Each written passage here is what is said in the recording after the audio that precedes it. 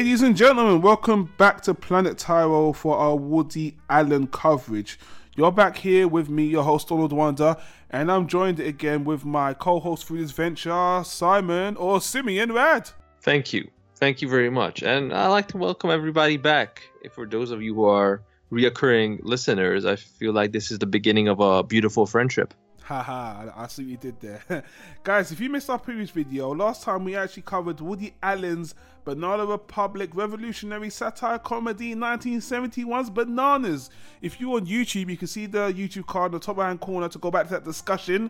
For all you non-YouTubers, I just want to let you know that all of our previous, current and future talks on Woody Allen will be in the description below. We've got a Woody Allen playlist, and also, well, non-YouTubers, I did mean to say that you can get this as an audio podcast on Apple's iOS podcast app. Android have got so many apps like podcasts. But I do want to say, we've heard some of your feedback and we are now officially on Stitcher Radio. Yes, Stitcher Radio, guys. One of the most official, popular podcast apps, both on Android, iOS, and I believe on Microsoft as well. Stitcher Radio loves what we do and they've put us on their system. So grab the Stitcher Radio app and you can listen to us there.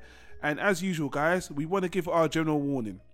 We would prefer if you watch the movie in question that we're discussing before you check out these discussions, because we want you to have that first time Woody Allen experience, then come back and listen to our discussions, because we get into spoilers, we talk about all the plots and stuff like that, and we don't want to ruin your experiences.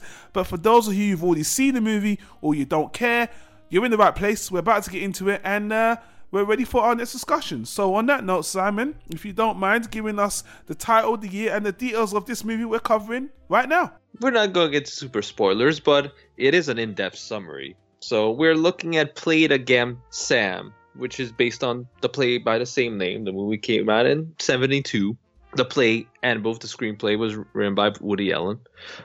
It's one of his more successful plays early on. It definitely made him bigger and helped him get cast in the movie to play the same character. He stated that he didn't want to do an adaptation of the play because he wrote it as a play, but he thought the movie was a good idea to expand his audience from his own personal films, like the ones he directed.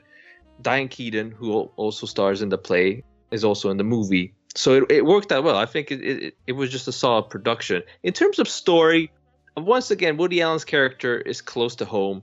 The character is called Alan. He's down on his luck, lonely New Yorker character, even though the movie's set in San Francisco.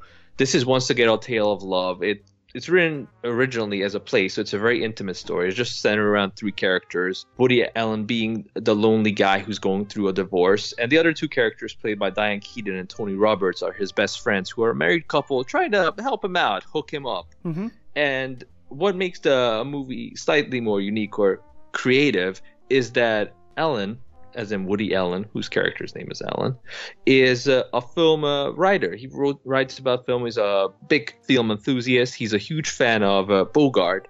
So actually, he has sort of an imaginary friend modeled after Bogart. He imagines Bogart giving him relationship advice or advice about life. Hence the title of the film, Play Against Sam, which is reference to Casablanca. That is right, Simon. So, boy, let me tell you something. Well, first of all, let me get this out of the way. Now, I know a lot of you guys actually asked, are we going to cover this movie? Because, as Simon mentioned, this movie wasn't actually directed by Woody Allen, so people thought this isn't officially part of the retrospective. For the record, guys, we're going to cover a lot of movies Woody Allen didn't direct, but had a major part in. I'll even tell you now, if you know that animated movie called Ants, we're going to cover that somewhere down the line. So, guys, this is going to be a fanboy. I'm a Woody Allen fanboy. We're going to cover so much things he's touched. It's going to be relevant to the conversation. So, oh yeah, and you know, it goes without saying, Play It Again Sam was a huge hit in theaters, and it was a play written by Woody Allen, starring Woody Allen and Diane Keaton. So it contributed to his career and contributed to their two relationships on a professional level and on a personal level. His character is even called Alan. This movie is Woody Allen through and through. Well, let me touch on that a little bit, and let me just go back on one of the few things you said, because again, there's a lot of interviews. When you go back and you look in the history of all these movies, there's some conflicting parts of how this was made, this and that, the other. One thing he did say about this movie in particular is that the main reason he didn't want to direct this movie is because he likes doing a movie a year, as everybody knows. And once he did the play, he just wanted to move on. He actually didn't want to make it to the movie. He wanted to move on.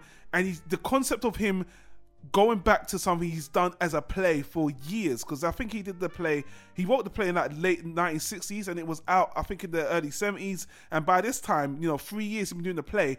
Why would he want to make a movie of it? He was sick of it, so he handed the reins to someone else. But because Woody Allen, as an actor and as a Hollywood icon, he was, well, not an icon, but as a Hollywood presence, he was becoming more pronounced. It made more, even though he didn't want to be the main lead, he was being known as his name. His name was selling tickets, so he put himself in. He did the play. It made more sense, and that's fine. Now, Simon. Yeah, talk to me. This movie is special to me for so many reasons. But you don't even have to say that, because watching this movie is about you. Like, you always talk about with the previous films how, I would say that, or that line reminded you of me. This whole movie reminded me of you. Like and I know for a fact you did the exact same thing that Woody Allen does in this movie. So don't even try to front. All right, to a point. Simon is correct. This movie rings a bit home to me because I was in a similar romantic situation, a bit of a complicated one. So I appreciated that. But putting that aside, getting back to the movie for a second. This movie, for the longest time, was in my top 5 Woody Allen movies. Now, after rewatching it, ironically, that is no longer the case. and that is because when you watch this movie, I kind of rewrote this movie in my memory. You didn't you meant to say you rewrote it in your diary? I think that's why you got it confused. You were actually reading your diary. I could take offense to what Simon's doing, but when Simon hears everything I've got to say, I think he'll be a bit more. I know you're trying to take the piss out of me, Simon. Look, let me tell you something about. All right, you know what? Let me talk about Woody Allen's character in this movie just for a minute. Now, this movie, we spoke about his other movies before. This movie can be annoying for one particular reason. This is the quintessential Woody Allen, super nerdy, super neurotic, super annoying character that he is known for. He's done a little bit of this in these movies, but this is 100% to the wall, crazy Woody Allen that you either love it and you're used to it, and this is the Woody Allen and the stereotypes Woody Allen, or he's so annoying he bugs the hell out of you. And I will say, in Woody Allen's defense, as a person, Woody Allen has said in many interviews, he always finds it funny that people actually think he's really like that, because there's no one on this earth that could be this neurotic. When you're watching this movie, he is jittering like crazy. He is rambling. And if you take a step back and you look at Woody Allen as an actor and you see that it's a performance, that he's actually playing this super neurotic, super nervous, super crazy person, I'm like, you know what?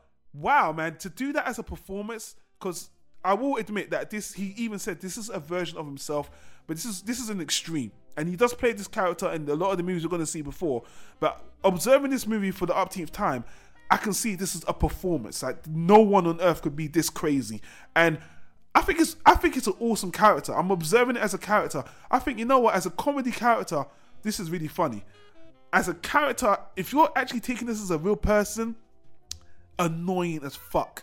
This guy would annoy the hell out of you. You how can you feel sorry for someone? I mean, there's so many scenes in this movie where these Diane Keaton and her husband in the movie are trying to hook him up, and he's, what am I going to do? What's he going to say? There's a scene where Diane Keaton's on the phone trying to hook him up, and he's like, I don't want to hear this. He's screaming on the phone. Who does that? You. That's who. You. I have the same conversations with you. That's who. Simon, you're talking mad crap. I never do anything like that. No. Because he does that because he's making an assumption based on his previous experiences of the type of women that are drawn to him.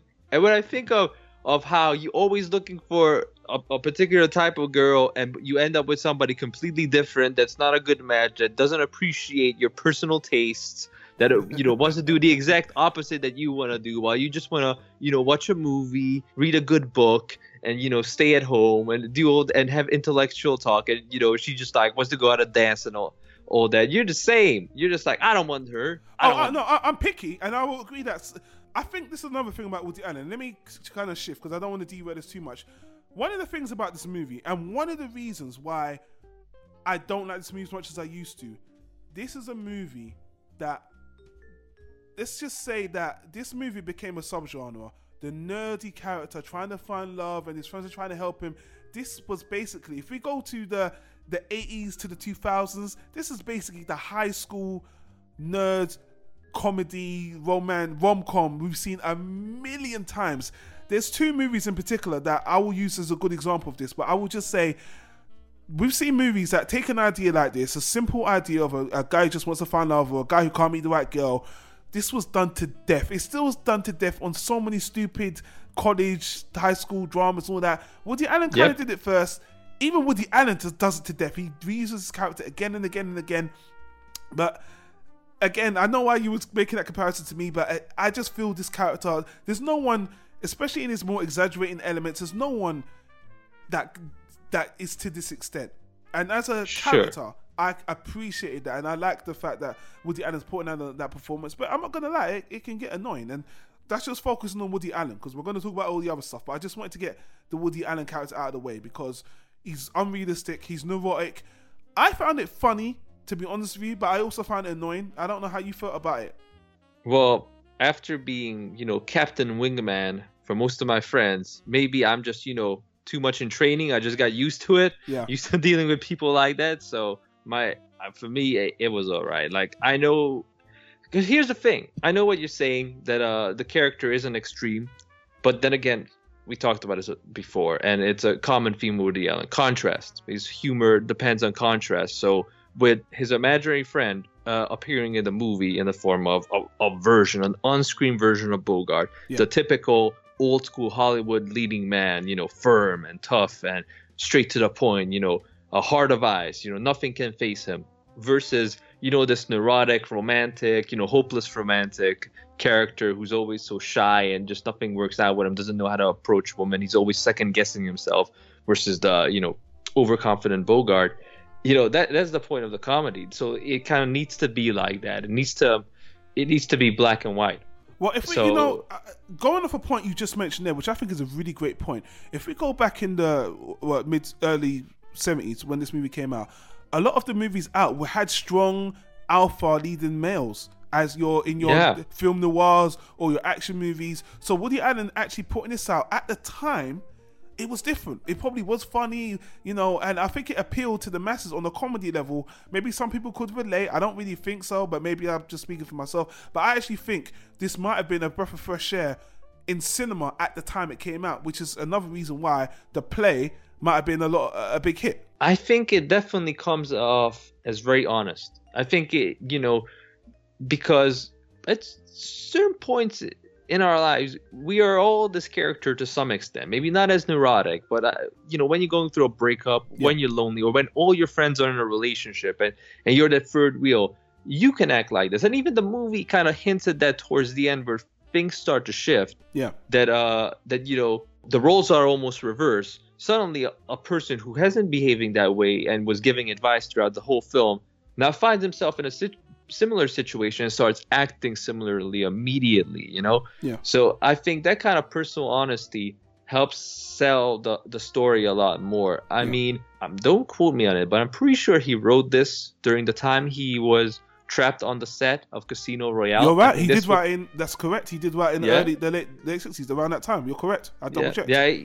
He so this is the lemonade he made out of those lemons back in the day, in the early days. But to be honest with you, the big question on everybody's mind is that Herbert Ross directed the film. So how does that work? It's not directed by Woody Allen. What kind of effect does it have on the film? And for me personally, it was very refreshing, because early Woody Allen is still trying to figure out his identity as a filmmaker, what he's trying to do. He defaults to all these, skits and all this random comedy just to push extremes, push buttons, get a reaction out of the audience, see how far he can go. With a more seasoned director doing this piece, the movie's a lot more focused and a lot more concentrated. So all the high comedy elements, when they go silly with the jokes, are scattered out throughout the movie a little bit better. So it helps with the pacing. It helps with more focus on the story. Put a good comparison, think of a director who has a very strong hand signature where you can immediately tell if he directed a movie and is also a writer. Like, let's say Quentin Tarantino. Yeah.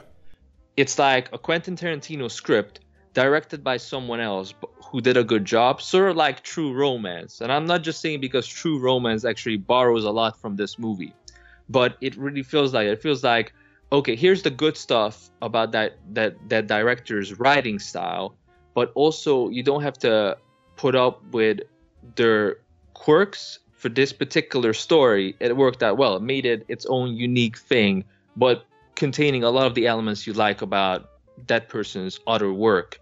So again, here you don't have that many random jokes and random skits, but you still have typical Woody Allen character, story structure, dialogue that's classic, and a lot of good humor, as well as outlandish jokes, also some subtle jokes and some clever dialogue.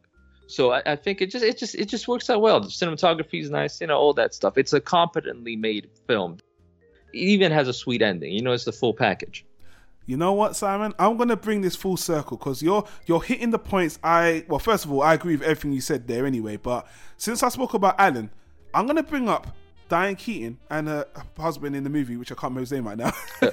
Tony Roberts. And how can you not remember? The guy has an awesome name. His name is Dick. That's the best name ever. Yeah, it's like if your girl or wife is pregnant out there, Dick Masters is a perfect name. Just putting it out there, because not a lot of people are called Dick these days, and we need to bring that name back into circulation, in my opinion. Well, actually, there is someone called Dick Masterson. He's a podcast personality that did a podcast with Maddox called The Best Podcast in the Universe. But anyway, that's besides the point. That guy is just a dick. That's not his real name. Let me tie this around for what you just said. So I want to move on to the chemistry between Diane Keaton and Woody Allen. Now, the chemistry between these two is absolutely great. But focusing on Diane Keaton for a moment, she's great in the movie. She starts out as, she's got that style that everyone talks about in Annie Hall. Sure. And yeah. As a companion, as the co-lead, the female lead, she's great. I mean, the way their relationship builds in this movie is charming, it's honest, and it's fun. It's comical as well. They got a few scenes here that I'm not going to bring up because of spoilers, even though we're kind of in that section anyway. But what I want to say, and I don't want to jump the gun here a little bit. When you mentioned the directing of the director who took over for Woody Allen because of Woody Allen's insistence or whatever, Herbert Ross, yeah. I was thinking to myself, I wonder what this movie would have been if Woody Allen directed it. And I'm going to jump the gun a little bit here and say, honestly, when I watch this movie from a writing director, from a narrative perspective, and the chemistry between Woody Allen and Diane Keaton, I see this movie honestly as a beta test for Annie Hall. He drew upon a lot of things in this movie and infused it in Annie Hall. And this movie to me is like using the computer game reference. This movie to me, if I'm going to compare it to Annie Hall, this is Super Mario Bros. 1. And Annie Hall is Super Mario Bros. 3. I see what you mean. Yeah, it's also important to note that a lot of people know Diane Keaton from the Godfather films, but a lot of this, especially the play, happened before Godfather. So she wasn't the name she became after those films came out, Godfather Part 1 and Part 2. So, it was sort of it wasn't like a natural fit or a no-brainer to cast Diane Keaton in this. It was really up to finding the right person for the role. And she's great, and that's why she becomes... I think Woody Allen calls her his first muse. Like, she was the first woman that he, got that connection with and repeatedly cast her again and again and again. And obviously they dated in real life for a while as well. And a lot of people wish they got together, but that never happened. But we'll talk about that in future movies when it's relevant. But talking about I still can't remember the other guy who's Dick. Let's call him Dick. Yeah. Diane Keaton's husband. He's fine. There's a running gag with him in this movie, always having to relocate. Always having to tell his office wherever he is, and a series of numbers is really funny because he plays it deadpan and it's so ridiculous. I'm now at 555-472-754. You can reach me here, and every scene he's being interrupted by the phone, and obviously it's a show that he's not paying attention to her, but It's one of the best jokes in the movie, the best running gags. And it's one of the jokes that ages the best, because now when we have mobile phones, that's when you really realize how bad this guy needed it in 1972. I mean, if you can send something back in time, you would send this motherfucker at least a Nokia or something. I mean, I think an iPhone would be too much. His head would explode. He was like, "Oh my God, this is magic." So what I want to move on to now is I want to get the big dog out of the way. The elephant in the room out of the way.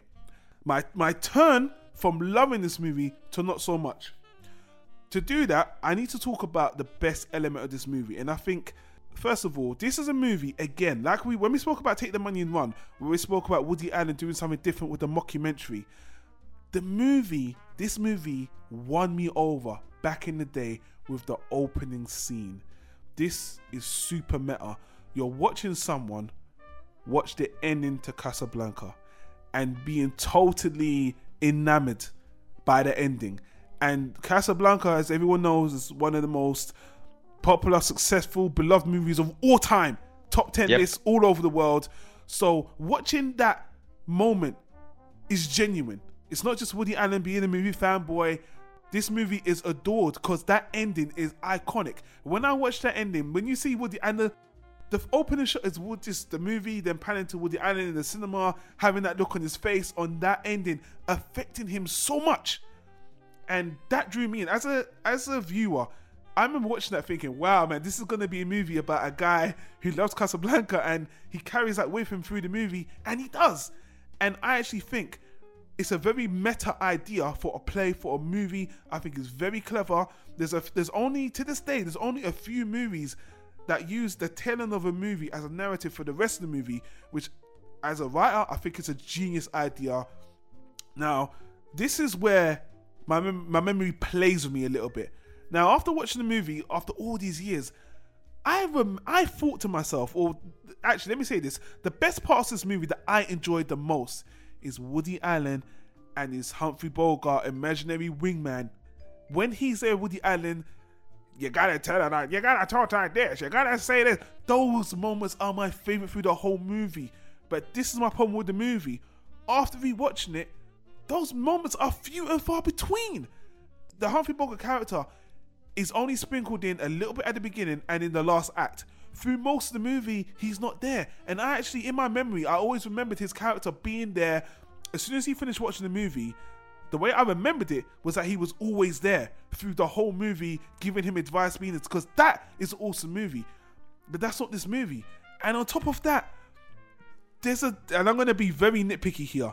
When you're watching the movie, after Woody Allen leaves, the first scene, after he leaves the cinema, he starts talking to himself.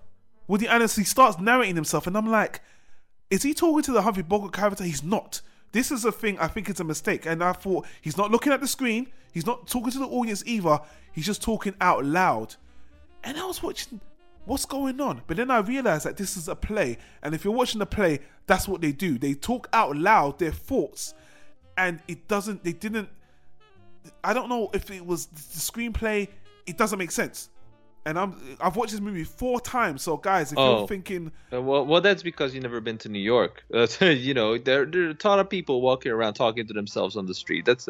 I mean, I know it's set in San Francisco, but, you know... No, I understand that, but if you watch the movie again, like I've a million times, it's a sore fun because he doesn't... the things he's saying... people talk to themselves... Come on, I talk to myself. Everyone talks to themselves, that's fine. But it's weird. It stands out. And then... there's moments where the Humphrey Bogart character is there and he's talking to him directly, but there's other times he's talking to himself. It's very inconsistent. And the reason why I don't love this movie as much is because it's a missed opportunity. I watched it the second time thinking, where's the Humphrey Bogart character? And he wasn't there through more than half the movie. And the scenes where he's there are the best parts. When Woody Allen's on his own, like we mentioned before, when he's there, his friends are trying to hook him up and he's just being neurotic. Those are the scenes where the Humphrey Bogart character be there like, calm down, you know, get a hold of yourself. And I thought, because he watched the movie, I thought that would have been a stronger pull for the movie, and that's how I remembered it. But watching it again, it stuck out to me because he's not in there enough for me.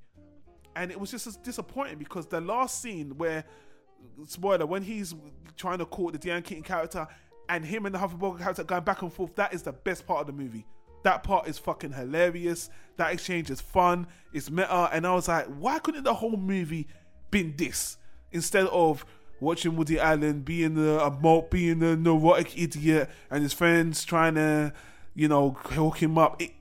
Honestly, I was like, man, this is the movie I remember. I remember Humphrey Bogart being through the whole movie, and he's just in it less than half of it. So I think it was a kind of missed opportunity. But then again, what I will say in my defense is maybe as a play, it makes perfect sense and it works better. But to me, the movie was kind of boring for half of that part where it was just a traditional guy down on his luck looking for love. That was kind of boring to me until the Humphrey Bogart character was there helping him. That was awesome. That made the movie special. That was a Casablanca whole picture, the whole movie to me. And that's what I remembered. Rewatching it again, it was lacking. And this is someone who's watched it multiple times. So it's a fanboy criticism. I'm going to say that now. A lot of you guys listening are probably like, this guy's gone off his head. He's gone way too far. But I know I never told you this off mic, Simon, but you're probably surprised. That's my actual problem with the movie. The whole Casablanca pitch, the Humphrey Bogart character isn't there for most of the movie. And he's the best part of it, playing off Woody Allen. Just Woody Allen being neurotic makes the movie lackluster, especially... And that's what makes it not age well, as well as... Well, I'll get into something else, but... I just want to hear your thoughts on that first before I say something else. I hear what you're saying. Like, some of the stuff is obvious, like the character talking to himself, and they try to make it look like it's everyday scenarios. He's going to the laundry, he's going to the convenience store, he's walking down the street, to make it seem more natural that he's basically narrating his life, because that's how it's written, that's how it plays out in the play, where most of these scenes are centered around one location. So we're either in his apartment or his friend's apartment, the beach house, and then at the airport at the end. So that's something that is quite obvious. It's not done the most elegantly. It's only in the second half of the movie where they start inserting things that take advantage of the fact that this is a film, so they can visit multiple locations, they can do multiple things that they couldn't do with the play. The Bogart character not being in the movie enough, this was my first viewing. Okay, so for me, it was fine because every time he's on screen, the dialogue's great. The director, like you said, he pulls back. It's more subtle. There's not that much of the character in there to make it really gimmicky. Every time he shows up, they introduce him with very nice camera work. It's visually memorable. It's clever. And you're welcome to see him, but he goes away before it becomes gimmicky or before it becomes boring. I think that was kind of the mentality they had, that every time the Bogart character comes in, it has to be a really memorable exchange. He can't just become a staple in the film where it's like, of course he's in the background, He almost like takes over the scene when he's involved. He does, yeah. And there's only a few scenes where they really play with that. But I guess, again, because it's written like a play, you want to give the actors on stage something to do to not only express their individual characters, so everybody kind of has to have their scene and their little moment, but also, the challenge is when the Bogart character is involved with everybody else that only Woody Allen's character sees him, so they having an exchange between them, which is just with the imaginary friend, then he switches back to the real life dialogue. So that's how those scenes play out in terms of character dynamic, which is interesting to watch because the characters can never come out of their emotional state. So Diane Keaton is just there sipping a drink, while Woody Allen and Humphrey Bogart have a completely different exchange that's of a completely different tone. I love those and then scenes. And then when Ellen comes back to talking to her, she just has to continue like nothing happened. Yeah. So that's very interesting, but I think they wanted to savor all that, and that's from the play as well. They wanted to sprinkle it in here and there, really make those scenes stand out. It didn't bother me. Maybe, if I rewatch it a couple of times, I'm like, oh, I wish I could have seen more of this character. Yeah. But for me, it was fine. Like I said, the movie's, it's nice little compact package. The fact that it's directed by somebody else just gives it a different tone, makes it stand out more in Woody Allen's catalog of work. The ending's very sweet, which I think is important because it's one of those crowd-pleasing movies where it depends on your sensitivity almost. Like, you need to really sympathize with his character and kind of admit to yourself, like, okay, no matter how confident I am in myself right now, we can all, we all have our downs and we can all at least appreciate what he's going through. So having, trying to match that romantic tone for something that's ultimately a romantic movie is appropriate, and the ending nails that. Outside of that, if you're turned down by that, you say, I like my experimental Woody Allen. I like when Woody Allen just throws stuff out there. There's some stuff in here that's quite innovative, not just the imaginary friend, but they also do a lot of cutaways where they just insert a random joke. And not only are those some of the funniest jokes in the film, but they're quite innovative. I mean, that's why I brought up Annie Hall, because again, that's the Annie Hall element I think he used more in that movie, in that movie, which again is an element I think he gradually made even better. Yeah, he beta tested here. But yeah, even up until today, Family Guy, his whole humor is built on a bunch of cutaways, and they do the same thing here. And so those are some of the funniest lines. So don't be turned off by the fact that it's a more straightforward narrative. There's plenty of creative ideas here. And like I said, I do feel like Annie Hall, this is the beta test for Annie Hall. The Diane Keaton, Woody Allen, it's such a similar story. The romance, it's a similar story, but again, he just refined it. And look, I really do like this movie, and I do want to say, Simon, you put this in perspective. Let me just acknowledge what you said. You know what? In response to what you just said, you are probably right. If I did get more Humphrey Bogart, it might have been too much. He might have overtook the movie. This is why I like having a podcast where I'm bouncing off someone, because that might have ruined it. Again, it's just when you watch a movie that I actually love this movie. Again, as you said, Simon, it's pretty good. I do feel I really enjoyed watching it the first time. Yeah, it played close to my heart because I've been in this situation. It has an ending that is mature and that's fun. And to be honest with you, even though the thing I like about the ending the most is that Woody Allen tells you this is exactly what I wanted. I wanted to live Casablanca.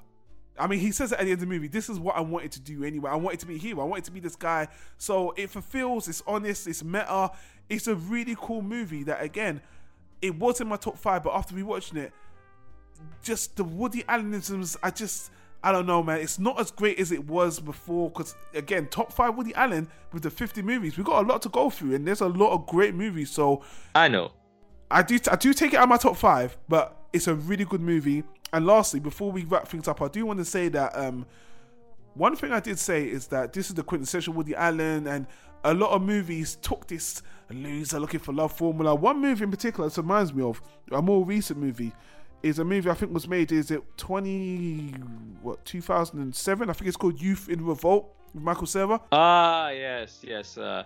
If somebody with less talent would make an attempt at this, that's that movie. Although that movie's not that bad, but I love that movie.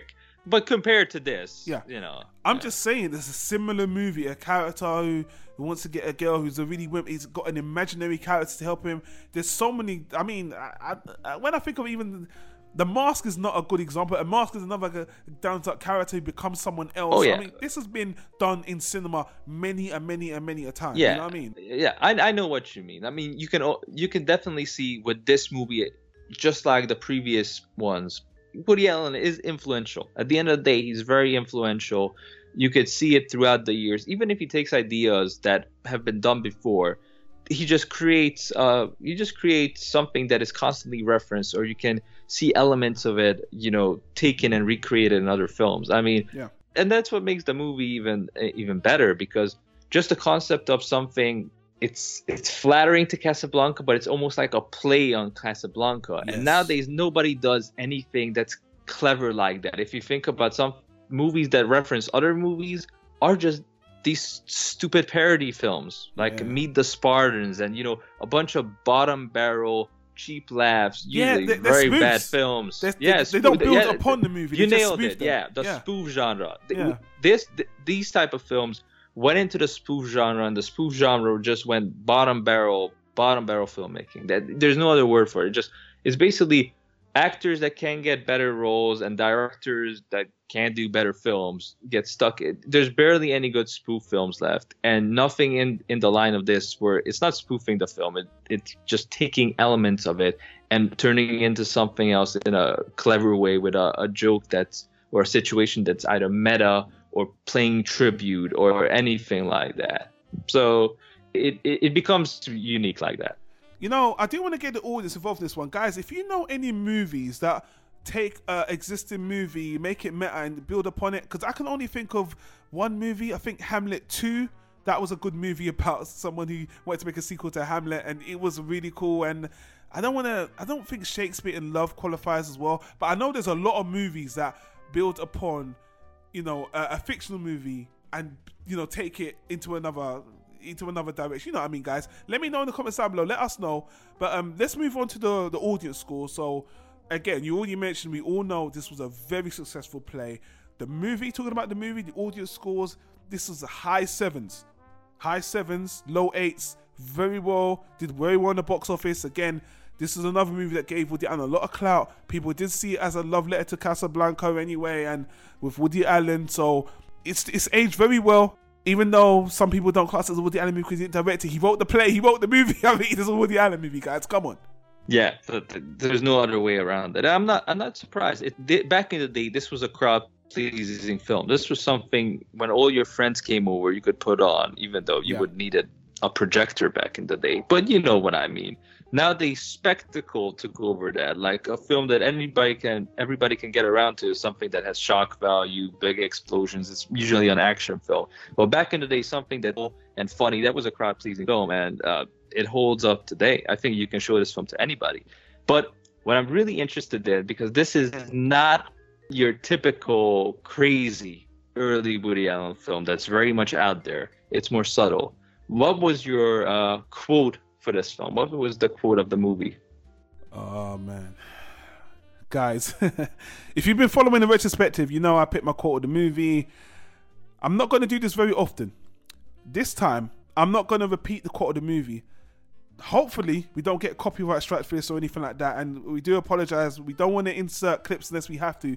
But guys, this time, I'm not even going to repeat the quote, because it's not a quote. It's an exchange between Woody Allen and Diane Keaton. It's 40 seconds. Guys, just listen to this because it's very memorable, and I think you'll know why when you hear this. Hey, did you read in the papers another open woman was raped? Do they know who did it? No, they haven't a clue. He must be very clever. Yeah, you gotta have something on the ball to rape so many women and get away with it. I think if anybody ever tried to rape me, I'd just pretend to go along with it until the middle and then just grab hold of the nearest heavy object and let him have it. That is, unless, of course, I was enjoying it. They say it's the secret desire of every woman. I guess that depends on who's doing the raping. Well, why dwell on morbid subjects? Odds are you'll never get raped. No, not with my luck. Damn. You had to pick that one, right? the one scene that sticks out like a sore thumb. I mean, it really does. I mean, look, I guess it's played for humor. There's no doubt. You can't take this seriously. And Diane Keaton says it in a very polite, just blasé way, but it's fucking crazy. I don't know what else to say. It's very awkward. You feel awkward, and I don't get awkward watching movies often. Yeah. I mean, I've been watching horror movies and slasher films from a very young age, and I can brush that off. Or some weird experimental films, art films, even some disgusting ass movies. But that right there, just because they aim it to be black humor, so they play it down like it's an everyday conversation. But when you make it so real, it reflects real life, and you're like, damn, you really shouldn't say things like that to a woman. Like bringing up the topic of rape, especially like with some of the later, how should I say, scandals that happened to Woody Allen. I mean, this just feels wrong. The whole joke just feels. It feels like something the studio should have come in with an editor and said, "Take that shit out right now." Take your shit out. Edit in Bogart playing the guitar or something. I don't care. Whatever randomness. My question is, was this in the play or was this a movie rewrite in the movie, only for the movie? I don't. It's a 40-second exchange. It's very notable, and again, guys, my quote of the movie isn't always going to be what I love, but it's always going to be something that just resonates. And the movie is a certain tone. It's very lighthearted. It's very fun and all that stuff. But again, because they play it deadpan, I don't know, man. It's out there. But yeah. Woody Allen, you know, I tip my hat off to you because I don't know, man. Just thinking back, I don't know if there's dark movies. There's a murder. There's going to be a lot of movies that are very dark moving forward. But I just want to say, this exchange is up there. It's one of the darkest exchanges in Woody Allen's career, in my opinion. I don't know. I think the problem is that it doesn't have a good payoff because it just goes from an awkward position to just a bunch of really, really bad points. Like when they go up to the topic of, well, it just depends on who the rapist is, and then you're like suggesting that, you know, if the rapist is XYZ or handsome enough or, you know, I guess has the right technique, it's not that bad. And then considering up until this day, I mean, 40 years later, people are still getting off of rape charges because they're of a certain skin color, or they're like a college student, or they're in the swimming team, or their dad's rich. and the excuse is always it was just 2 minutes of pleasure, just one night, a simple mistake, you know, a drunk adventure, and everybody always downplaying, you know, the emotional trauma that comes with this shit that ruins people's lives. I mean, I don't want to get too serious, but it's just like, you're really digging yourself very, very deep for a joke that doesn't even really have a payoff besides whatever. Even Woody Allen's character actually says, oh, enough of this, you know, enough of dark subject matters. I'm like, you started it. And then she says, if only I'd be so lucky at the very end to get raped. And it's not even like, you know, you're trying to paint a picture like, okay, these two characters, because they always talk about the medication they take and how, you know, neurotic they are or depressed. Like, oh, they're leveling. Their dark sense of humors are, you know, mixing together. So it's like character bonding. But not even that. It's just like, I just don't know what to say. On one hand, for a writer to be bold enough to put anything in there, great. I applaud that. Yeah. But if you're going to do it better, please. You know. Yeah, it missed the mark. I can see what they were trying to do, but maybe it should have been in a different film, or the delivery was wrong. But again, I think we can both agree, as a joke, it kind of fails. Yeah. It's just, it makes you feel awkward, and it's dark humor, but not very funny dark humor. It's just it's all right. It's an all right joke that just makes you feel really uncomfortable for not a whole lot of payoff. So on that note, guys, let's wrap on that happy note, you know, I hope you get lucky enough to get raped right after this podcast, you know. If you're feeling lucky today. Yeah, that's a joke, guys, if you don't know, and it's a bad one. So, guys. I heard it's everybody's secret fantasy. You keep going, Simon. Leave us your very inappropriate jokes. You know, actually, tweet Simon at Simeon _Rad. It's on the screen. Tweet him your most inappropriate jokes, because obviously he's got a taste for that shit, you know. I don't think I'm gonna have cell phone service, because I pretty much dig myself all the way to China by now. So. Whatever, man. But guys, thank you for checking us out. Thanks for the retrospective, and thank you for the feedback. We're gonna speak about the feedback in the next review, because this one's gone on nearly 45 minutes or so. Thanks for watching, guys. Again, leave us your thoughts on this movie, on our discussion, on the retrospective. We want to hear it. I want to say thanks for checking us out. Simon, I want to thank you for joining me on this one and giving me your perspective as usual. Nice one, man. Yeah, this was a good one to watch, and I'm looking forward to checking out the next movie next week. Oh, next one's a special one. It's a little anthology piece, or something different. Woody Allen's always mixing it up, and it was done in the same year. So anyway, guys, you can see, if you're on YouTube, you can see the annotations that YouTube are putting on the screen, because they know what you want from Planet Tyro. Just to let you guys know, we don't only do Woody Allen on this channel. We do all this other stuff for media, television shows, animation, comic books. Check it out, guys. But if not, check us out on the next Woody Allen discussion. And until then, we'll see you later. See you later.